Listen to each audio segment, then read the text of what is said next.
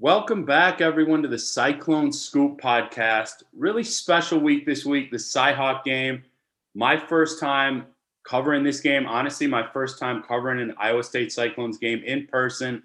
And I'm here with my friend, colleague in the network, Iowa Hawkeyes insider, David Eickholt. David, thank you so much for joining me tonight. Yeah, Nick, it's good to finally be able to chop it up. It's going to be an interesting week. I know Iowa's offense has become sort of a national kind of punchline, but the animosity between Iowa and Iowa State's at an all-time high. I love it. And I will say, Nick, something that's so intriguing to me about this. I know you caught the end of my Twitter spaces, but the more I reflect on this, the more I think about it. It seems like neither fan base is particularly confident about this game, and it gives me such a weird vibe just going into it. You're 100% like truly spot on from that kind of what I've seen. Like based on film, there might be one team I'd say overall Iowa State definitely executed and looked a little cleaner in week one, but you got to keep the opponents in mind. And even on my board, people were kind of making these predictions, and it was still a lot of what you've alluded to, which we'll hit on at the end as well.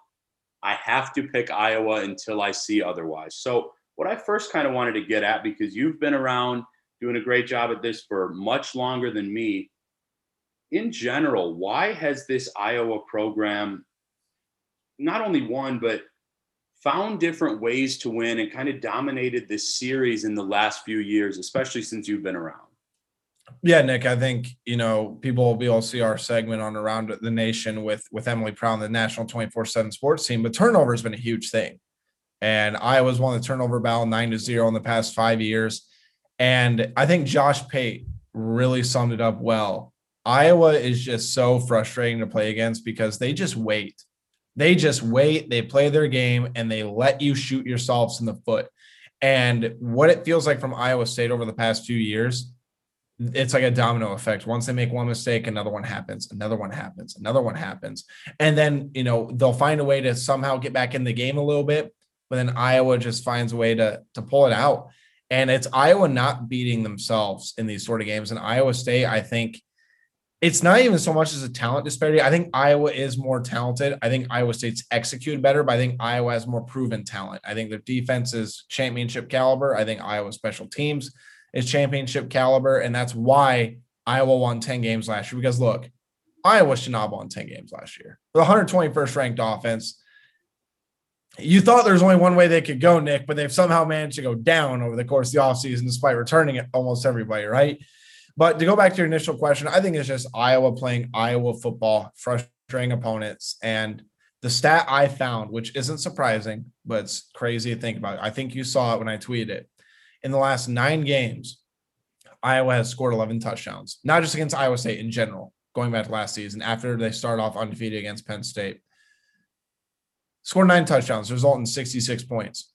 Iowa's defense and special teams has scored 77 points, including extra points. That's not normal. But no, like I said, I think Iowa State is as much of a mental block as anything else at this point. They just need to find a way to get over the hurdle. And for Iowa, there's seemingly no pressure on them. And I think they're as well coached on special teams and defense as anybody in the entire country. So that's very well said, Dave. And there's no question how good Iowa's defense is, which is why, though I'm probably going to stick with the same team, I'm altering my prediction even a little bit since Sean and I did something together earlier this week, because I've listened to your stuff. I've read your guys' things. And quite honestly, I watched some of the film last week. I'm sorry. The Iowa game. I wouldn't have. And Iowa, that defense is very good. So my question there is, some of the big names. Campbell, obviously Riley Moss, who I think is going to have a great matchup with Xavier Hutchinson this week. But how are some of those injuries potentially going to come into play for the Hawkeyes? And who do you look at to step up?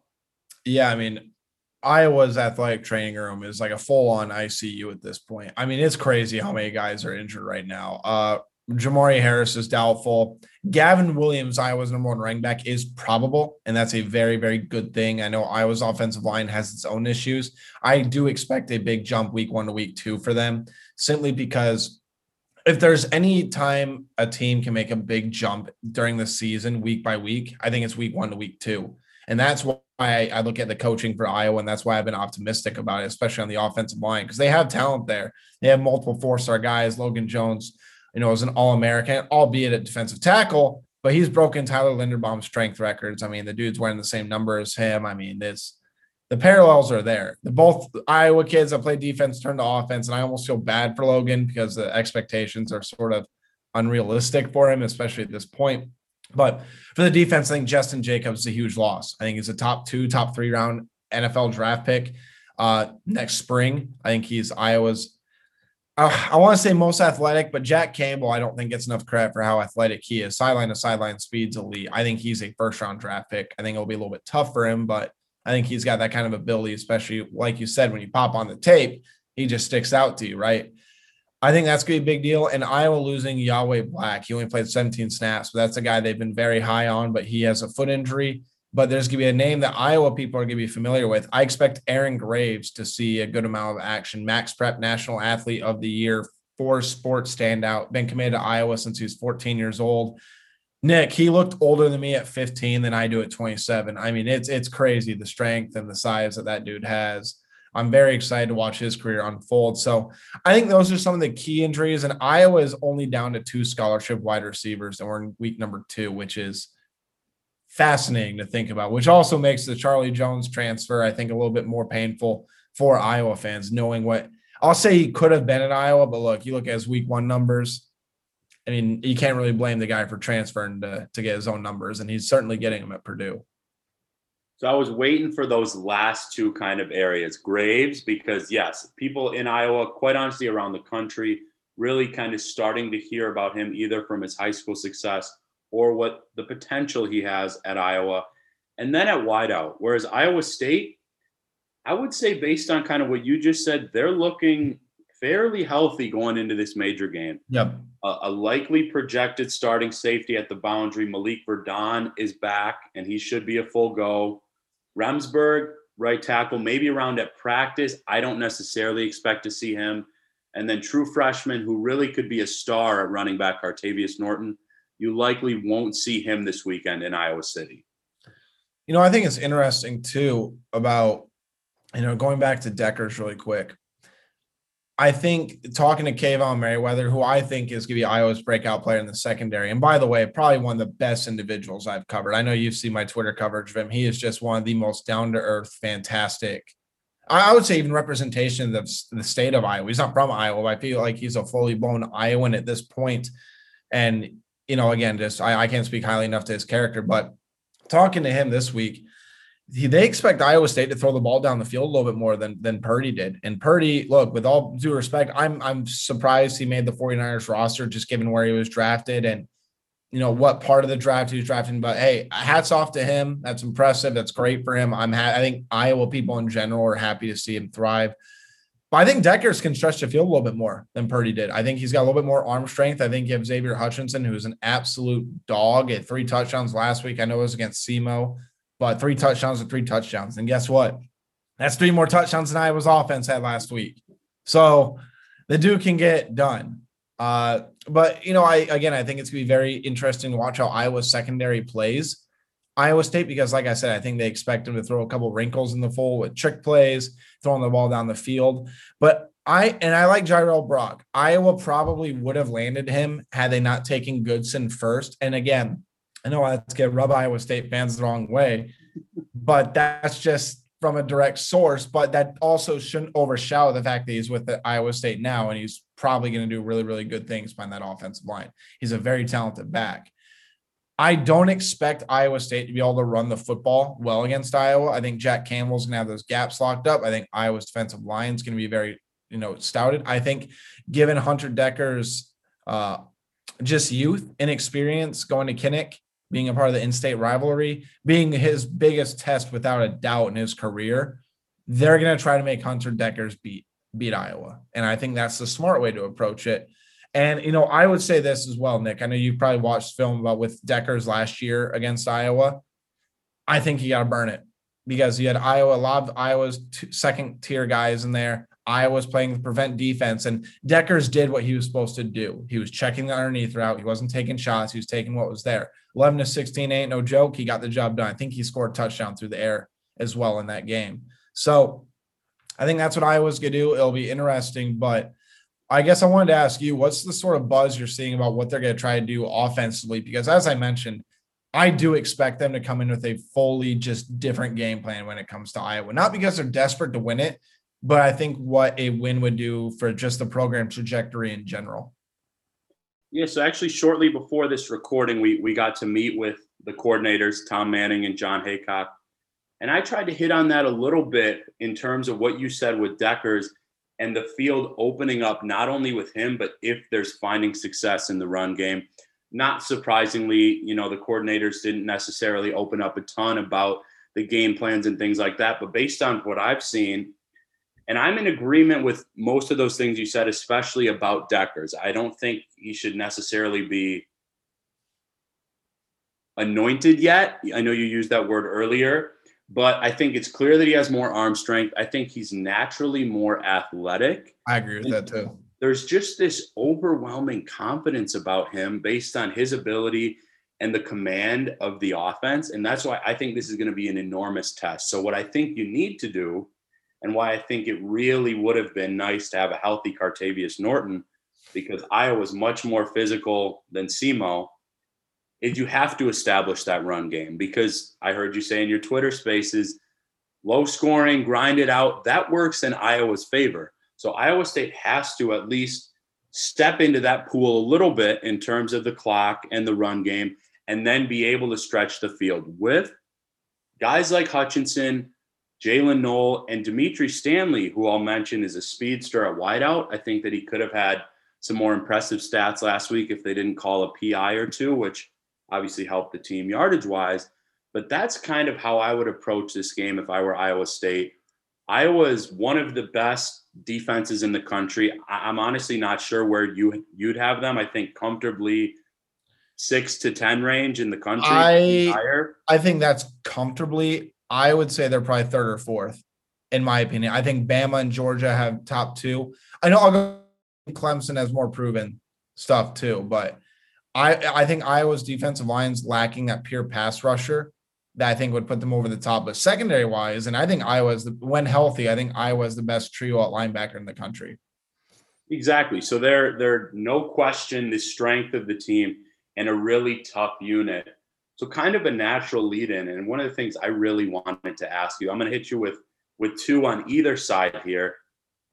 Where do you think that defense has the advantage? And where do you potentially see schematically a spot where the Cyclones could take advantage of some of those injuries or lack of a pass rusher or something there against that defense? I think Iowa's defense in general is just more talented than Iowa State's offense, and that's no slight to what Iowa State brings to the table. I just think when you look at, like you said, Riley Moss, first-team preseason All-American, Jack Campbell, who I think outside of Will Anderson is probably the best linebacker in the country. I think Will Anderson, it depends if you want to classify him as an edge rusher or a linebacker. He sort of plays that hybrid role for Alabama. I think he is. But Campbell just gets the job done. He's a production machine.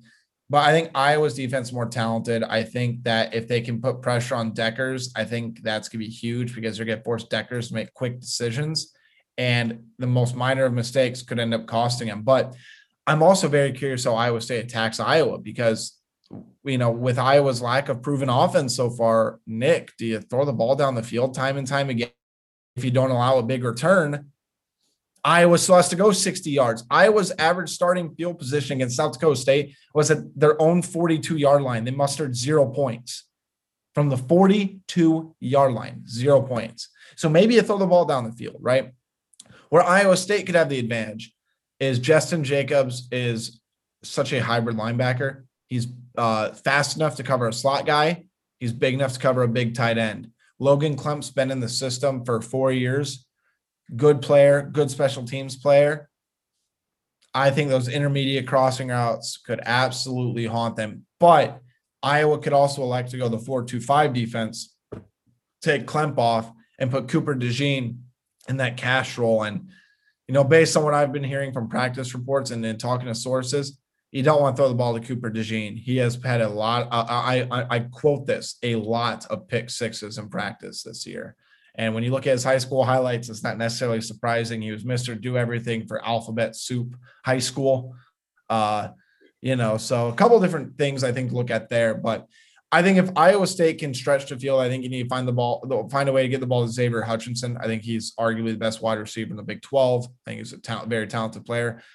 Jairell Brock is an incredibly physical runner, but I don't think physical runners are exactly going to threaten Iowa's defense. Iowa wants that style. That's exactly what they thrive off of.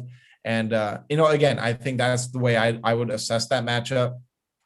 And as far as the flip side, I really don't know where you give Iowa the edge on offense. I really don't. He's 166 yards against South Dakota State. Nothing proven. I think Gavin Williams could certainly shake things up. I expect the offensive line to be better, but I'm very curious to watch Will McDonald versus Iowa's offensive tackles, because talking to Spencer Petras, he said, I have more important pre-snap things than to worry about where number 9 is. And I don't think that's necessarily a mistake. I think that's him challenging his offensive line to say, guys, I want to know where he is, but it's your responsibility to protect me. And I think that's the right way to approach it. Yeah, and just knowing and kind of watching how he's been in press conferences, I don't think that was, a mistake, like you said, by any means. But I do think it's interesting, especially because by his standards, McDonald had a quiet week 1. That's a spot I'm really intrigued to see. And I think you make a good point about Brock, though I think he's a very good, complete back. I wouldn't be surprised to see a player like Eli Sanders or a shifty Deion Silas making some moves in the backfield. Hutchinson, you mentioned, you'll see him on Sundays. And then I'll mention the speed elements again of Knoll and Stanley, because I've heard good things about Cooper DeJean as well. But if I recall correctly, he's on the younger end of things.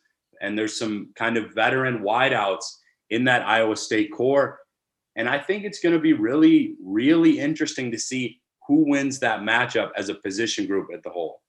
Yeah, I think it's interesting. I'm very interested to see who they end up going up against, like who Cooper ends up going up against.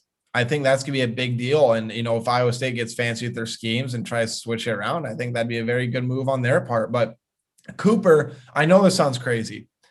Cooper is Iowa's most versatile football player on the team, despite being a true sophomore. This is a guy that I would think he's the most highly decorated high school athlete of all time in the state of Iowa. What he did and the records he broke and the plays he made, it's like a folklore. He was recruited to play quarterback. Virginia wanted him at quarterback.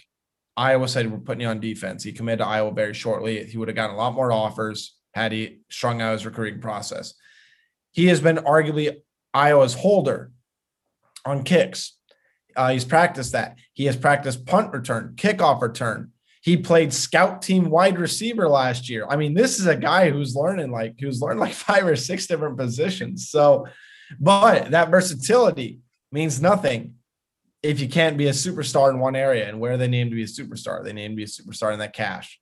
And that's where I think Iowa State's going to have to test him. But as you mentioned, this Iowa State team does not lack talent. I think they lost a lot of talent. I think they have guys who are going to be dudes. But the question is, to me, how quickly can they grow up? Because this is not the SEMO. This is not a small Big 12 crowd. This is an in-state rivalry that hasn't been there for 4 years. That is one of the toughest places to play, especially when you get in that north end zone. Nick, thinking about South Dakota State game last week when they were up against that north end zone, they had 9 false starts last week. South Dakota State did. So you look at that. You look at a young quarterback like Hunter Deckers. This is the loudest environment he's going to be in. If they get to that north end zone, if Torrey pins him at the 10, gets the 5, gets back-to-back ball starts at the 2.5-yard line, and then you're thinking, oh, my God, we need to avoid the end zone. But what's Iowa thinking? Blood. And that's where I think it's going to be very intriguing, even from a field position perspective.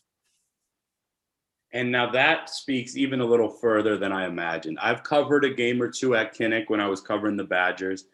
I don't think I knew it was that level of loud by that north end zone. So that will play a factor.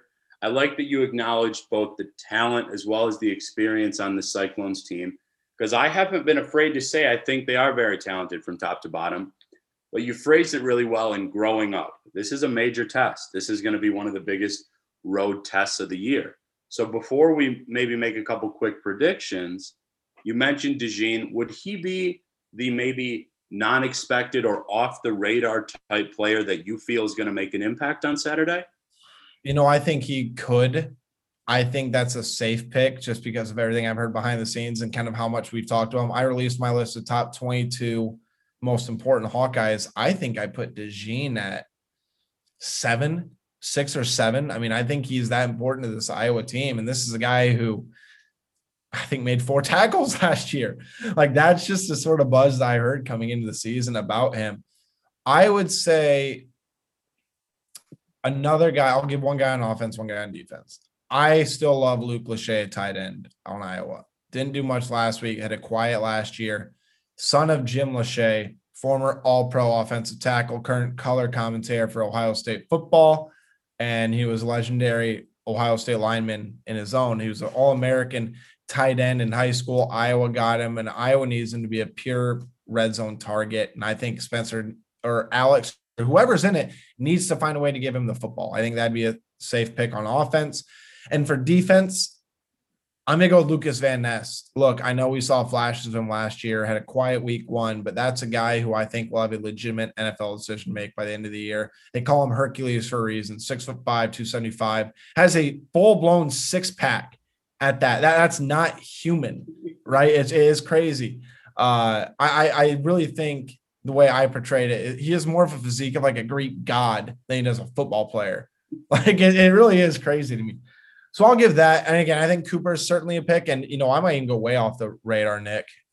Aaron Graves, those in-state kids, if he gets in there and says, hey, go get Deckers, Graves is going to be all about it. But his matchups can be very, very interesting with a proven veteran at center for Iowa State as well.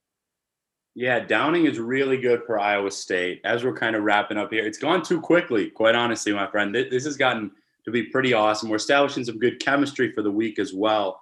I think I kind of made mine. I put mine out there in Dimitri Stanley. I think he has a route running ability and a speed that can hurt the Hawkeyes defense if they really use him to kind of his strengths with the Cyclones. And on defense, I'm going to go in secondary as well. I'll go Bo Freeler. True sophomore, came on really strong last year. He's built very well, put on some good muscle mass in the offseason. He can play well in coverage. I'm excited to see also the chances that he might have to do against the Hawkeyes in the run, because we both know that's something that Iowa's going to try to establish at home. So we'll wrap up with, and I've been listening throughout the week, but who wins? Score if you feel comfortable, and a quick reason why. Yeah, Nick, I mean, I have a philosophy. I know I think we alluded to it earlier. I cannot pick a team that hasn't proven to me that they can beat them. Matt Campbell hasn't even scored a touchdown in Kinnick Stadium. Now, would that have changed if they play in 2020? Probably. Okay, I'm just speaking, that's the reality of it. But Kirk Ferentz has outcoached them. Iowa's won the turnover battle, and they don't shoot themselves in the foot. Until Iowa State beat Iowa, I'm picking Iowa. And another interesting stat I found today, there have been 20 times in college football history where teams have won week 1 scoring less than 10 points. In week 2, they are 18-2 against the spread. Iowa is favored by 3.5 points. And again, the week-by-week improvement. I'm not going to say Iowa's offense is going to be world-beating against the Cyclone defense. I think Iowa does score an offensive touchdown, which is just crazy that I even have to say it like that, but here we are. I think Deckers throws a pair of interceptions, and I think Torrey Taylor is arguably the best punter in the nation. I have Iowa winning a very, very close game. I'm going to go 16-13. I'm not even comfortable with it. If Iowa State wants to win, they want to make it a shootout, and they should hope Iowa's offense thrives, because I think Iowa State will win it. If the game's under 35 points, Iowa wins. So it's funny. We have the same amount of points for Iowa. I'm changing my score a little bit as I've read up a little more on Iowa's defense and watched the film, like I mentioned. I'm going to go 1-point win for Iowa State, 17-16. I agree Iowa gets 1 touchdown. I think they get 3 field goals. And I see Iowa potentially leading late, Iowa State taking the lead mid-4th quarter and being able to hold. I think pressure on Petrus is going to be a major thing. Like I mentioned, I think McDonald is going to have a nice game. And quite honestly, my friend, as a fan of sports, which we both are, I'm excited to be there and cover this because it might not be pretty. It might not be filled with 6 or 7 touchdowns, but I think it's going to be intense. I think it's going to be a great game, and we'll go down to the last 5 or 6 minutes. Dude, all I know is I hope I don't have to have 1,000 milligrams of caffeine to be able to stay awake for it, because I'll tell you, just from a pure football standpoint, oh my God, that was one of the ugliest games I've ever had to watch. That was the ugliest game I've covered, that 7-3. It was absolutely horrible. Like I said in my Twitter spaces, I don't think there's a cocktail strong enough for me having to deal with rewatching that game twice. I really don't. It was just that bad. Well, as we know, you'll be having a good week prior to it. We have a joint show coming out on Friday as well with the network. 60% off annual VIP promo on our respective sites. And sincerely, David, you know we like to talk about a lot outside of football, but this was a blast. It went by super quickly, and I can't wait for hoop season to do the next time. Thank you for hopping on. Hey, I always appreciate it, Nick, and I'll add this too. I don't hate Iowa State. As much contrary as I get on the board, I do not hate Iowa State. I think Matt Campbell is one of the best coaches in the Big 12. I think he's done a tremendous job turning around the program. And like I said, if Iowa State pulls this out, I think it just gives Iowa State's program a whole new, and it just continues the upward trajectory that they want to continue to hit, especially as the Big 12 is losing a couple big playmakers in Oklahoma and Texas. That's totally fair. Knowing, my subscribers, they're going to enjoy just listening. Hopefully many of yours will take a listen as well. And I will see you on Saturday. Thank you so much, my friend. And thank you all for tuning in to the Cyclone Scoop podcast. We'll catch you next time.